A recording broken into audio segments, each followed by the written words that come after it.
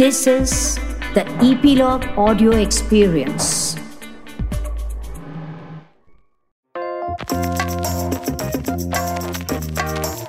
What's up, everyone? Welcome to Bingistan, where streamers live. In this show, we talk about everything from Seinfeld to Mirzapur. I'm your host Siddharth Jain, and joining me as always is Gaurav Jain and Maharsh Shah. Without further ado, let's dive in.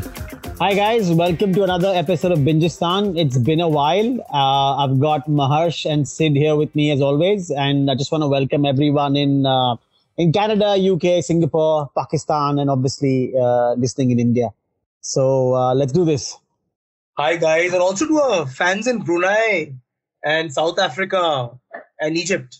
Oh yes, I forgot about those guys. I get great love from Belgium. Wow. Awesome. So we are clearly an NRI audience film, podcast. At least we should pretend to be like that, right? Hey, it could be foreign listeners as well. It doesn't have to be NRIs only. Yeah, of course. Yeah. Just not the diaspora. Yeah. So exactly. The hottest thing, like right now that people are watching in maximum numbers in this country. Right now it has to be Suryavanshi, I think. Suryavanshi, Yeah. And you watched it, right? Marsh? Yeah, so it was incredible. I mean, I of course saw the Bond movie, which was my first movie going experience after 2 years that we'll of course come to at some point. But yeah, so Suryavanshi was very interesting. I watched it at South Bombay's, very premium multiplex in South Bombay on a Sunday afternoon. I mean, it was insane because the entire theater was sold out. There was not even and I checked this, every single seat that they're allowed, even on the first row, was packed to the rafters. Wow. Whistles, claps. I mean, it was insane, especially at the end when you have that massive action scene with Ranveer, Ajay Devgan and Akshay Kumar. I mean, it was like, I literally thought that agar South Bombay mein ye haal hai, to yaar Gaiety mein dekhni chahiye thi ye film, because I just think it comes from a place of not having watched something, and when a movie of this size that genuinely caters to all strata, all age groups comes along, it does the numbers it does. And I mean, as a film, I thought it was, I don't know what it could have. I mean, there are two very varied opinions on would it have done more than what it has already done pre-pandemic, or would it have perhaps underperformed? And is this just revenge viewing? Truth is, it seems to be an extremely likable film. People were genuinely enjoying it. I have watched every single Rohit Shetty film, so I was actually pleasantly surprised in terms of the ambition that he has gone to. For the first time, he's shown ambition. There's espionage, counter-terrorism. They got S. Hussain Zaidi to be the consultant. So they've got Rakesh Maria. They've got the 93 blasts. They've sort of attached it to this whole ISI paradigm that's going on. So all that I thought was fairly interesting for a Rohit Shetty film to do that. I was not particularly necessarily blown away by it. But I can see why people are liking it so much. It is very, very entertaining. The action, I think, also is genuinely up to a certain standard. There's this very long chase sequence that he shot in Bangkok. There is another huge-ass, cold open Rajasthan action scene for Akshay's entry. All those things seemed very entertaining. I just wish it was perhaps a little shorter, because it's almost, I think it's about close to 3 hours long. You don't feel the length, with all due credit. And in terms of a universe that he's building, I thought it was fascinating, because now you've got Singham 3. So the best part, I mean, spoiler alert here, but the main villain, that is Jackie Shroff, does not get apprehended or killed at the end, because he wants to continue Jackie's track now in a separate franchise with Singham 3, which is his next. So it just sounds very, Jackie's Kaiser Soze. Is that what is happening? Jackie's Kaiser Soze. No, so Jackie is playing this, he seemed like the only, like, I saw the trailer, and I mean, I go with what you're saying. I get why people want to watch this. I get that there's a lot of this sort of effort being put together in this universe and stuff. But Jackie Shroff was the only thing I found interesting in the trailer. No, and he's very good. Somehow. He's also very good. Yeah. I just thought, like, of all the people that they've crammed in this film, like, I thought he kind of like was like, okay, I like this guy looks like he's having fun with this. And also again, another interesting thing about Suryavanshi, just before we wrap on it, is again, casting is so important, and I know there's this whole counterculture that we cast. There's a new trend that unknown face ko cast karo in supporting roles, and there's no harm in it. But what Rohit has gone and done is, even in the slightly um, roles with slightly lesser, perhaps, importance, for the lack of a better word. He's gone and cast very, very. So, I mean, there's Gulshan Grover, there's Kumud Mishra, there is Jackie Shroff. So, even when you're. There's Javed Jafri who's playing Rakesh Maria. So even when you're not watching Akshay and Katrina and Ajay and Ranveer, the peripheral cast is all very, very solid. It just lends a lot of gravitas to a film like this. So I think it's very, very smartly cast in that sense. Nice. So the feedback that I've got from a bunch of Rohit Shetty fans in general is as follows. I think they obviously went for it, but they were not as satisfied as Yes, it's underwhelming. Yes. And even I felt it underwhelmed. I personally was underwhelmed. I get why people like it. I was underwhelmed for sure. So I have a theory as to why people are feeling that way. And my theory is as follows: that had this film released 2 years ago, right? The aesthetic of the audience was, say, whatever it was, it would have worked better. But in the last 2 years, because of pandemic and people watching all kinds of content for time pass, and their aesthetic has shifted a bit. And I think perhaps aesthetic is subconscious, at a level that the audience may not know. But I think their expectations from content have probably gotten a tad bit better. Yeah. And I think that might be the reason why especially for the kind of space it is in, right? The kind of genre, like the counter-terrorism, terrorism, espionage genre, which is also very well done very, very often nowadays. Also, it's a bit like now you're done and dusted with these kind of stories, I think. Yeah. I mean, I haven't watched it, so I don't have an opinion. Yeah, I want to check it out as well at some point when it drops on TV, maybe. It's coming on Netflix next week. It drops on Netflix next week because they have a 4-week window with Netflix. Sure. So it does come on Netflix, but quickly, I get the India numbers and how huge they are. Of course, it's going to cross 200 or roundabout.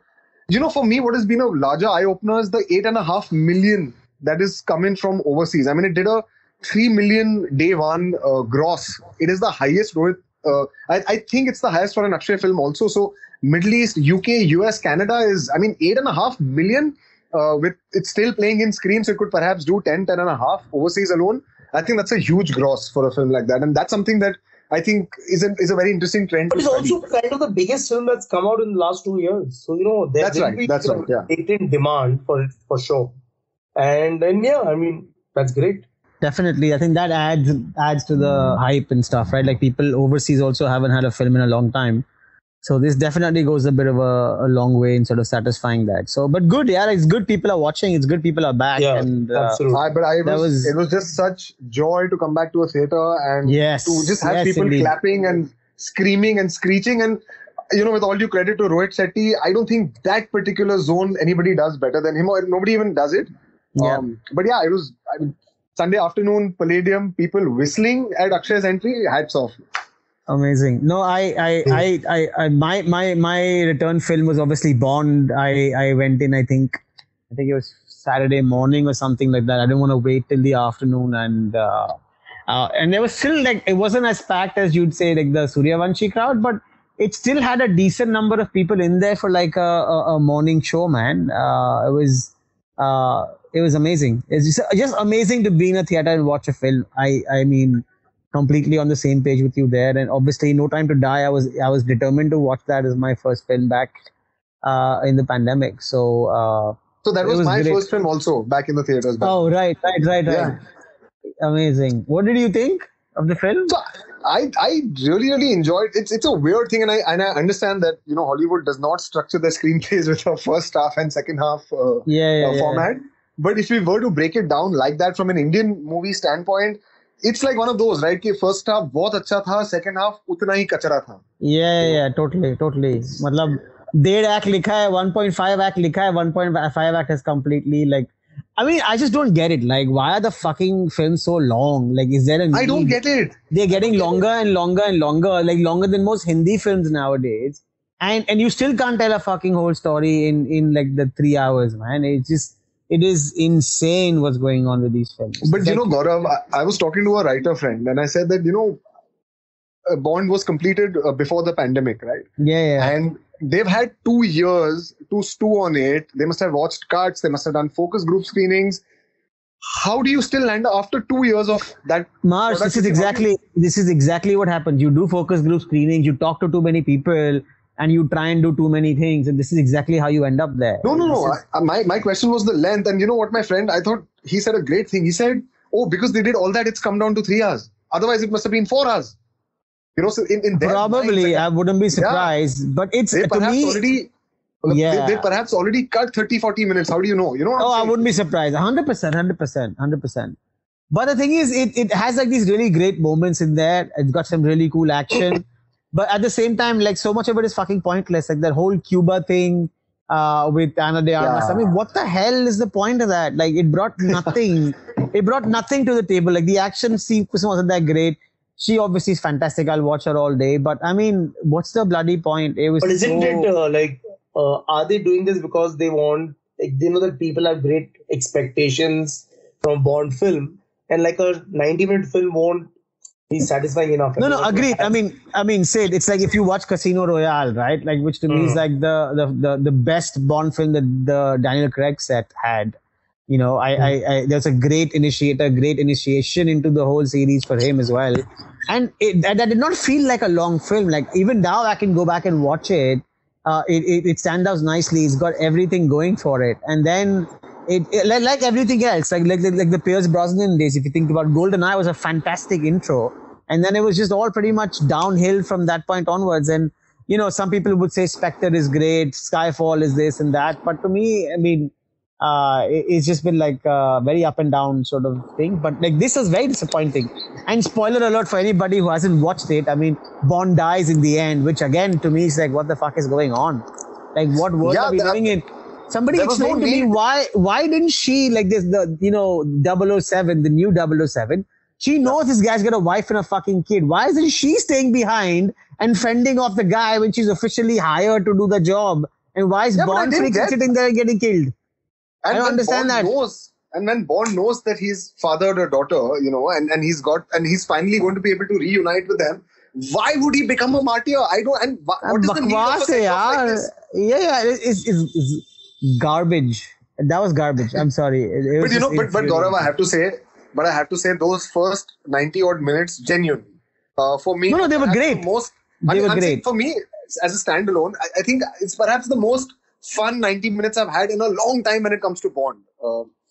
I totally agree, man. But here's the thing, right? Like even some of the other decision making like didn't make any sense. Like Rami Malek's character, he lets her go, right? Yeah. Then he shows up like 20 odd years later, and it just so happens for this one thing. I was like, what the fuck, right? Like I thought he would have like raised her or something like that, you know? That would have made so much more sense in some way. This just didn't, like, you know, and you're retconning the fact that everybody is associated with the organization and everything. It seemed like they were desperate to tie up all these kind of loose ends. And also, I think losing your director like 2 months to go into the film didn't help.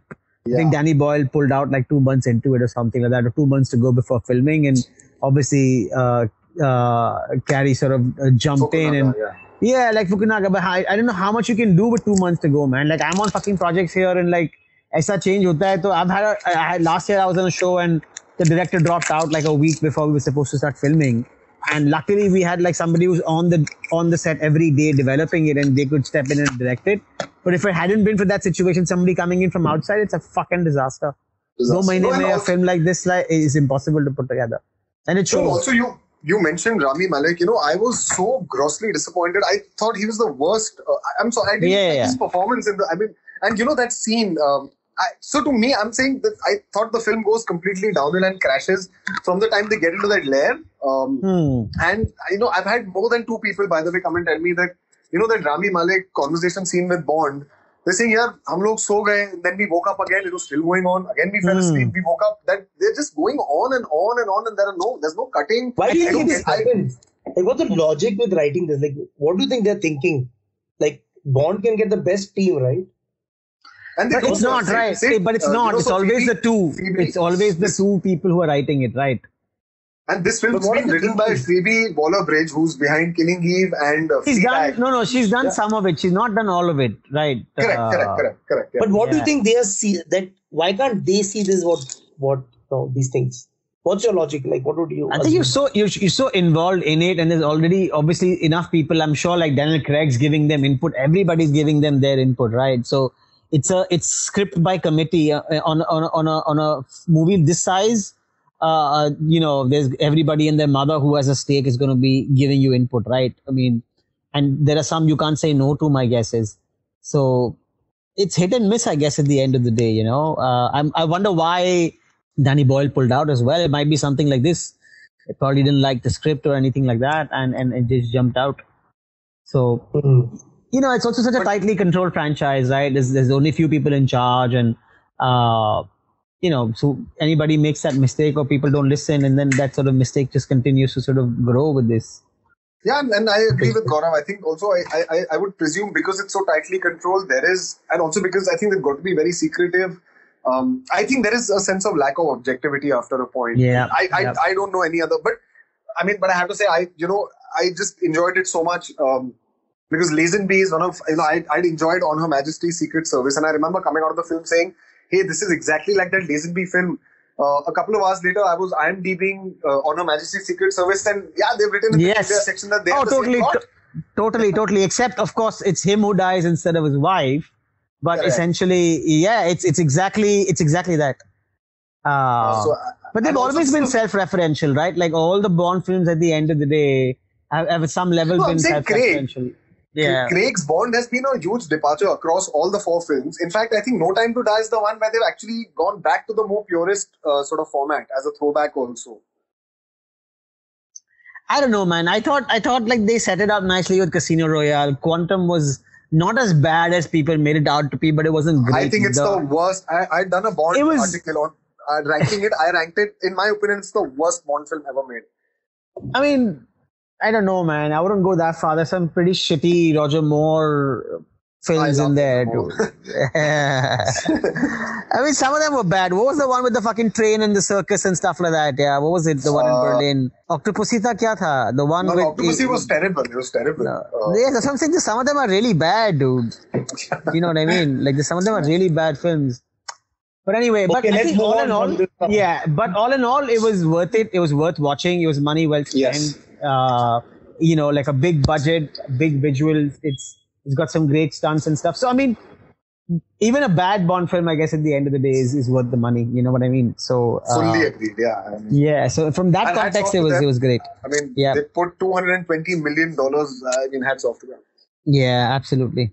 But just to follow this up, I mean, I went and saw Dune like a few days later as well. And did you guys catch that? Anybody? No. Really. I'm going to watch it this week anyhow, man. Man, so here's the thing, right? Like, so not to get too deep into it until you watch it, but I thought it was fantastic. And I was very skeptical because I actually enjoyed the David Lynch film, the David Lynch version. Of course, he covered the whole book, and Denis Villeneuve was only covering half the book. But it was still fairly brilliant. I mean, there are some clunky moments in the film where they keep harping on about why some of the plot points are happening, where different characters in different settings talk about the exact same thing back to back. So that's like really, really clunky and waste of time, especially when you're like fighting with that kind of length. But it's visually stunning. Like some of the art design, some of the whole sort of world that they've invented and stuff is fantastic, and it does work. I mean, and I think there's nobody braver, I think, today than a Denis Villeneuve. Like to go after, like, say, a Blade Runner, and then to go out and do, a film like this, something which is really, really well known and has got like a sort of huge pedigree or is a hugely challenging work, to go out and then deliver.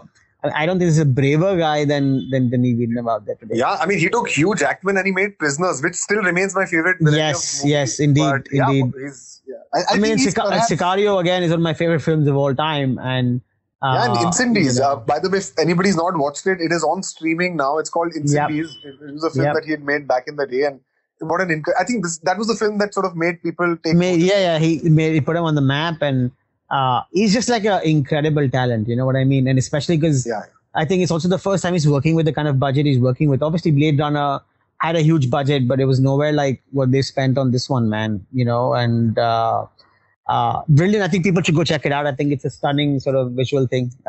It's worth watching. For sure. And you are looking And- forward to the sequel. I think they're mounting it. Oh, They have for sure. Yeah. For sure. I think it got greenlit the weekend after the film dropped. So definitely.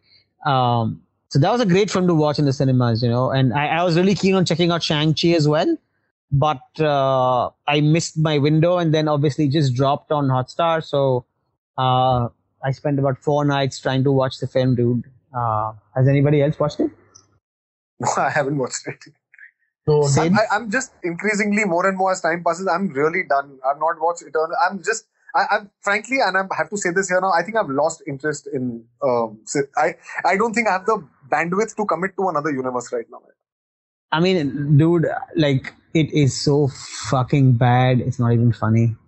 Like, and I don't mean it like the premise or the guy that these guys are wearing bangles and fighting at the end of the day, and none of that stuff. But it's just really badly put together. It is hard to watch. It is so fucking slow. So much shit is happening, which is redundant.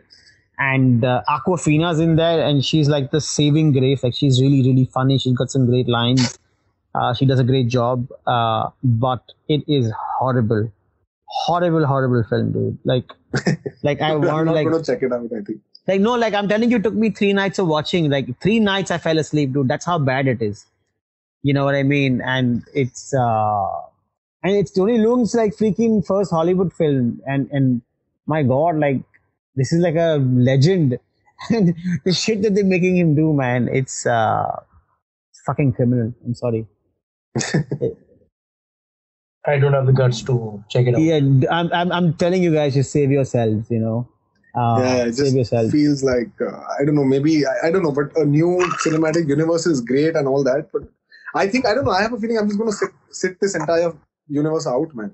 Honestly, Dude, it's not worth it, man. Like, these films are getting worse. It can also show that Marvel is finally kind of petering out and losing steam completely. Like, in terms of the effort they're putting into putting these together is not the same. I don't know what's going on over there, but there's definitely some issues. And speaking of like movies with issues, Red Notice किसी ने देखा क्या? I saw Red Notice. Yes. Sid, did you watch it? No, I haven't. My God. Go Marsh, what do you think? It just seems to come. No, so I love it. I don't think I've been buzzing as much as any other film. I Really? get that it could have been a lot better. But I know it's Dwayne. I love Dwayne Johnson, man, and that helicopter shot when they are putting that rocket launcher. I want to buy the rights and make Tiger or Salman do it. It is incredible. I was whistling at home. And Ryan Reynolds and the movie references. I get its anomalies and I get its flaws. And despite that, I kind of enjoyed it. Academically, we have to have a separate conversation, which will get censored. But yes. But I just want to say, not to spoil it for Shang-Chi, though, Ben Kingsley is like the star of the film as far as I'm concerned. He's only there for like a very little bit, but he was actually brilliant in it. But yeah, sorry. So wasn't he? So he's reprising the character from one of the Iron Man films. I mean, I don't want to spoil it, but yeah, basically, he's like in the MCU, the whole thing continues, and but he's fantastic. So just watch it for that bit, if nothing else. He's got a couple of scenes, but he's brilliant, and what an amazing actor. But Red Notice is like, what I think Red Notice is how like Netflix has a recommendation engine. I think they have like a fucking script writing engine also, which you just put like, I've got Dwayne Johnson for so many days. I've got, what's his face? Ryan Reynolds for so many days. And, I've got Wonder Woman for so many days. And, this is my budget. And then give me a script that I can do. And then boom, out came Red Notice ka script. It's like the worst piece of shit writing I've seen in a long time. It's pointless. The whole thing is fucking pointless. It makes no sense. Ryan Reynolds is still playing Van Wilder like fucking 20 years later or whatever. I don't know how long it's been. The guy is just the same character. Nothing's changed, man. You know what I mean? Obviously, The Rock is The Rock and Gal Gadot's Gal Gadot, but my God, it was bad. Like, again, like I just watched the whole thing just to see how bad it actually is going to be. And it is. No, like, I wish it was. I wish that. I thought in certain portions, I just wish they'd gone slightly bigger and slightly, and it's extremely contrived, of course. It's very convenient. It is horrible. Like, and how are they in that fucking World War II cave and everything is working? Fucking car is working. Like, are you out of your goddamn minds, man? Bomb चल रहा है, गाड़ी चालू होके जा रहा है, petrol भी भरा हुआ था उसमें. Ryan Reynolds' movie reference characters, like for example, when he walks into the cave and he just whistles the Indiana Jones theme. I mean, totally. Or when he goes they're going all eyes wide shut with a Kubrick reference. And so I don't know, it's great. I mean, it reminded me, you know what? So the thing is, I've been missing a blockbuster movie that's not superhero, that's not franchise. This took me back to the kind of films I grew up on in the 90s, in the theaters, those big Hollywood films. And the only thing it tells me is that like how great a director John McTiernan was and how sorely I miss his films. Because this is out and out action filmmaker who had like a flair for like the comedy and the dramatic, and he made like these brilliant films. Right? Those films are still not at all. Even Richard Donner, for example. I mean, precisely, like, exactly. Yeah. Absolutely. Or it also gives me a newfound respect for Michael Bay. You know what I mean? Michael Bay films are now, I'm thinking, wow, that guy at least put some thought into it. It's not like, Gaurav, I have to say this. This is so much serendipity. So when I watched the film, I was talking to a friend of mine and I said, if Michael Bay would have made Red Notice, if nothing else, the aesthetics would have been 8,000 times better. Much better. The framing, the shot taking, all of it. Absolutely. Super high quality. And my thing is like, this is like, how... like the fucking straw that broke the camel's back. I mean, like at some point, here's the thing, right? No matter what we say, all these assholes are going to watch this film and Netflix is going to be like, we're on to something. Let me put $300 million down next time. But so I'll make Red Notice is the highest viewed. 100%. Of course it is. And it obviously, not to spoil it, but it does end with a very strong, it's a lead into a sequel at the end, right? It's very clear that there's going to be a sequel. Yeah, totally. I mean, why do you think the world is in the shape it is in? It's shit like this only. You know what I mean? That works. But let's not get me started. और क्या देखा तुमने? That's with blockbuster films all the time. I mean, films. No, Sid, I think the quality level is massively low, man. This is it's like a really bad film, dude. Like, you check it out. After this review, I'm not sure. It is really bad, man. Like all blockbuster films, यार हमने भी blockbuster देखी हैं यार और अच्छी होती थी. Maybe global average has gone down, no? Yeah, totally. That's what I'm saying. Like, maybe let's blame the pandemic or something for bad writing also. But this film was ready pre-pandemic, by the way. So it was written. That's right. Like The Rock is just like, he's like a parody now. You know what I mean? Like obviously Ryan Reynolds is a parody anyway, but like The Rock is turning into that as well. You know what I mean? It took Schwarzenegger and Stallone like in The Expendables to parody themselves. These guys are doing it right now. You know what I mean? No, but I totally buy all your points, and I would perhaps even agree with most of them. My thing is that with a film like this, I mean, I myself, we spoke about Donner and all these other filmmakers in the 90s, including Michael Bay, but I'm saying you have to understand who this film is made for also. No? It's not. It's a pan worldwide film for all. Yeah, okay, I agree with that. The 4-quadrant thing is as far as I will go. Okay. That's the only sort of forgiveness, but I don't even think it is a pan. I don't know. I mean, fine, whatever. I'll take it. I'll agree with you. That, I mean, like I told you at the start, that academically we have a separate offline conversation on the film. Yeah, like 4-quadrant. 4-quadrant audience. I get it. I get it. They've got the numbers to justify a 220. But here's the thing, right? But here's my question to you: wouldn't the numbers come from a decent film as well? Of course they do. Perhaps it'd be more. Yeah, same guys, same cast, same budget, similar genre, a better script, better director, and I can guarantee you they'll still get the same numbers. So then why not make the fucking effort? I agree. I completely agree. Yeah, but on a business level, you always don't have all the right people available for projects. Correct. So, and you need to do a lot of projects to build a slate. So then some projects are good, some are bad because you just need more content. So you hire whoever is available. Yeah, fair enough. I mean, I'm not going to argue against that because I think you know this better than most people. I'm not defending them, but I'm saying that, this is how a thing actually... Yeah, same. I'm also not defending them at all. I'm just saying that it's also... No. These are valid points. You guys are both making valid points, right? But I'm like, if Netflix also can't fucking make put like with everything that they've got going for them, they can get these guys put together and you can't get a fucking decent script in. Like, to me, that just my mind fucking boggles, man. You know what I mean? Like they think this is okay to do something like this and put it out there. You think fucking HBO would put a piece of shit like this out there tomorrow? They wouldn't, man.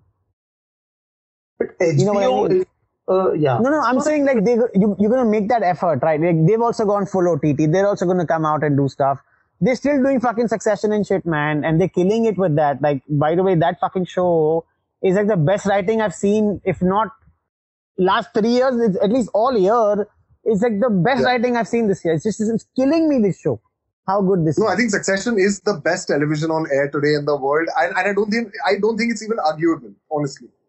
I mean, and it's like just killing me, man, that show, how good it is. It's just like I'm sitting and watching, it's like, where are these people coming up with this stuff?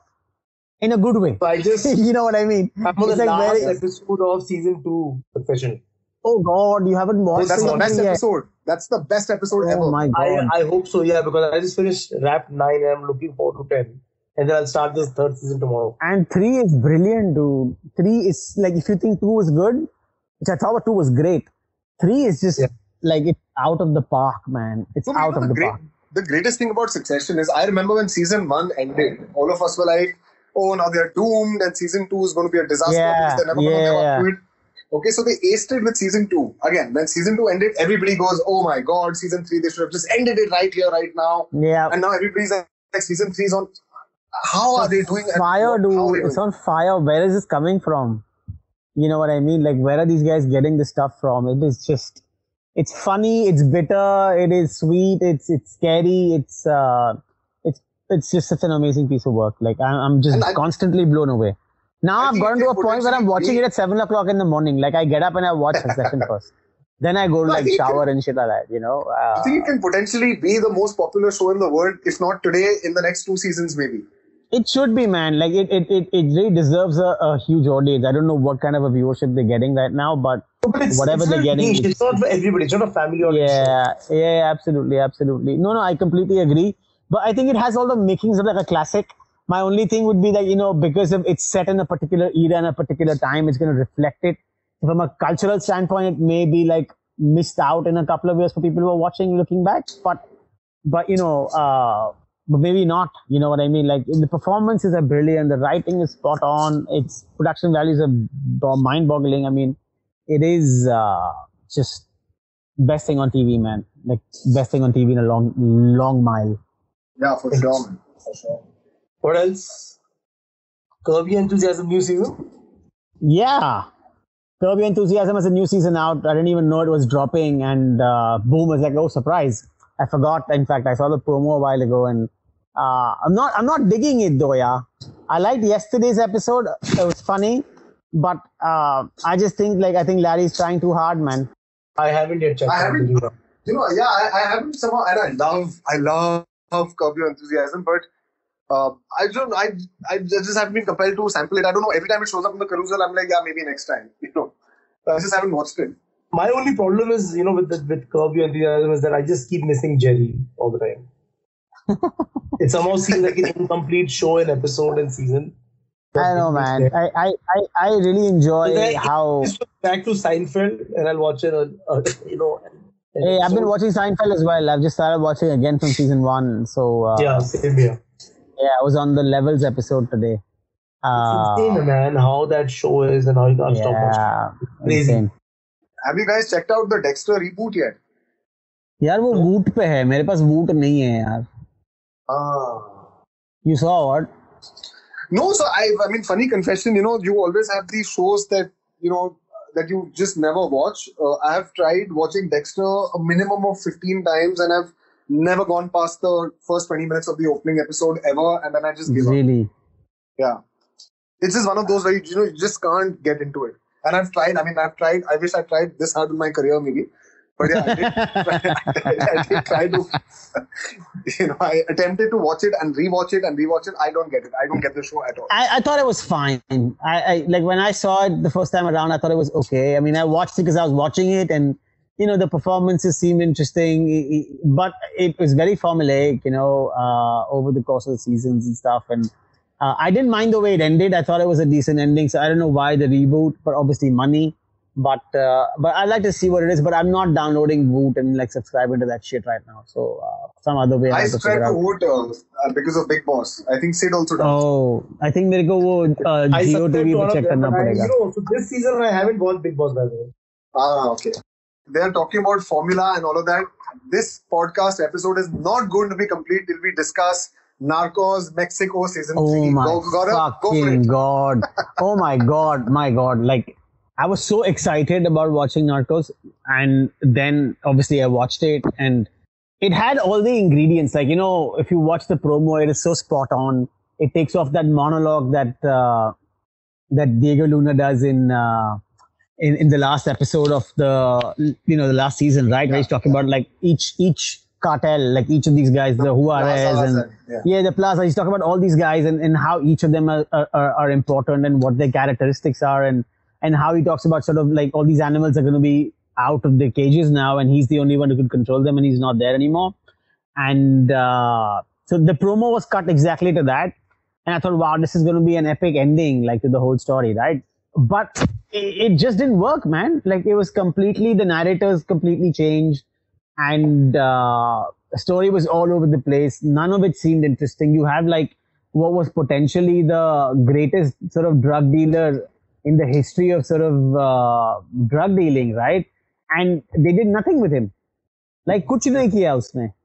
कुछ उसका story नहीं है, उसने क्या किया वो कुछ मालूम नहीं है, like how he goes about it. And I think the only one that the new character they added was that Ismail Zambada guy, who's like apparently like still at large or something like that, so, but I mean, overall, I thought it was just horrible. Like, there was not a single thing I liked about it. I don't think they did a good job of telling the story.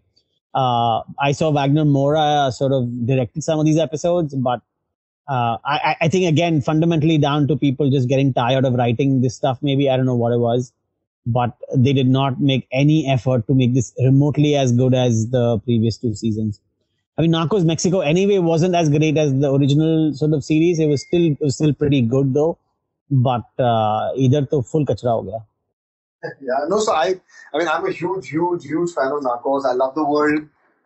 Just, Latin America in the 80s, 90s is a very, very fascinating time for me. And I remember texting Gaurav saying, does this ever end? It was excruciating. I can't believe this is the send-off. Yeah, and in a way, I'm glad that the franchise is done now. It's over, it's curtains, But yeah, I mean, not to waste any more further time, but yeah, I just very, very, very, very, very, very, very, very disappointed. But usually, shows like these, by the time you're on the second, third season, I mean, the decline is like pretty usual. I don't even have the guts to check season 3 of shows like that. I mean, the problem of the format, right? With every gangster story, eventually it's going to be rags to riches, back to rags, those twists, and but killing. But with this one, right? Like they still did like a couple of interesting things where, between Pacho and what's his face, right? They filled in some of the gaps, right? If you watch the previous episodes, Pacho sort of gets betrayed, and when that happens in the previous season, it's just that one scene. It's a phone call that they're talking on, right? And he says, yeah, okay, and let the call ends. But this time around, they actually go into detail. Like, they have a much longer conversation. They sort of explain what's kind of happening, and you see it much clearer why it's happening and how it's happening. But the funny thing was, it worked just as well last time around. When they cut from that one scene to the betrayal and that's happening, it didn't need that delving into, like, it didn't really make a fucking difference, honestly. So I don't know if that's a good thing or a bad thing that they went into it, but because we know this story and we've seen it from very different angles already, maybe it doesn't like sort of make sense. Obviously, Pablo makes a very brief return to the whole thing as well. And also the timeline, man. I think the other big problem with a show like this today is that the timeline is so crisscross. You don't know where you are, in terms of the year you're in. Like, Pablo's getting shot again. This guy's making his first few deals. All of these things are happening concurrently, right? The Cali cartel and obviously Pablo and then the Mexican guys. And all of it is happening at the same time, and you get completely lost. You don't know who's who, who's where, and who they're dealing with. So, very, very weird execution. Very disappointing. Very surprising that they did like a job like this. Again, writers' room mein मालूम पड़ जाता है यार हम क्या कर रहे हैं. You know what I mean? So I don't know how they didn't catch it. And then also it's sad. I mean, perhaps to round it up, but it's just sad because Amado, like you said, is one of the great. And I've been doing a lot of reading after I watched the show, and it's very exciting. I mean, it's just sad that actually Amado, the protagonist of the latest season, is actually perhaps more enigmatic than anybody else on the show has ever been. Absolutely. Except for, say, Pablo Costa, right? Who was, Of I course, thought, like yes. the most interesting. But then again, the Pablo and Amado had like a very close relationship, right? So it makes Relationship, sense. I mean, I think he's the only guy who had any kind of introspection at any level. Like everybody else, you only see them from the outside. And Pablo and Amado are the only guys you actually see, okay, what's going on in their heads, or they're like looking to get away or move away from some of these things. And it's like Carlito's way, man. Like you can't go away from this shit. You just can't. Yeah. Like there's no happy endings for gangsters and shit. Right? There's no escaping. There's no sunset.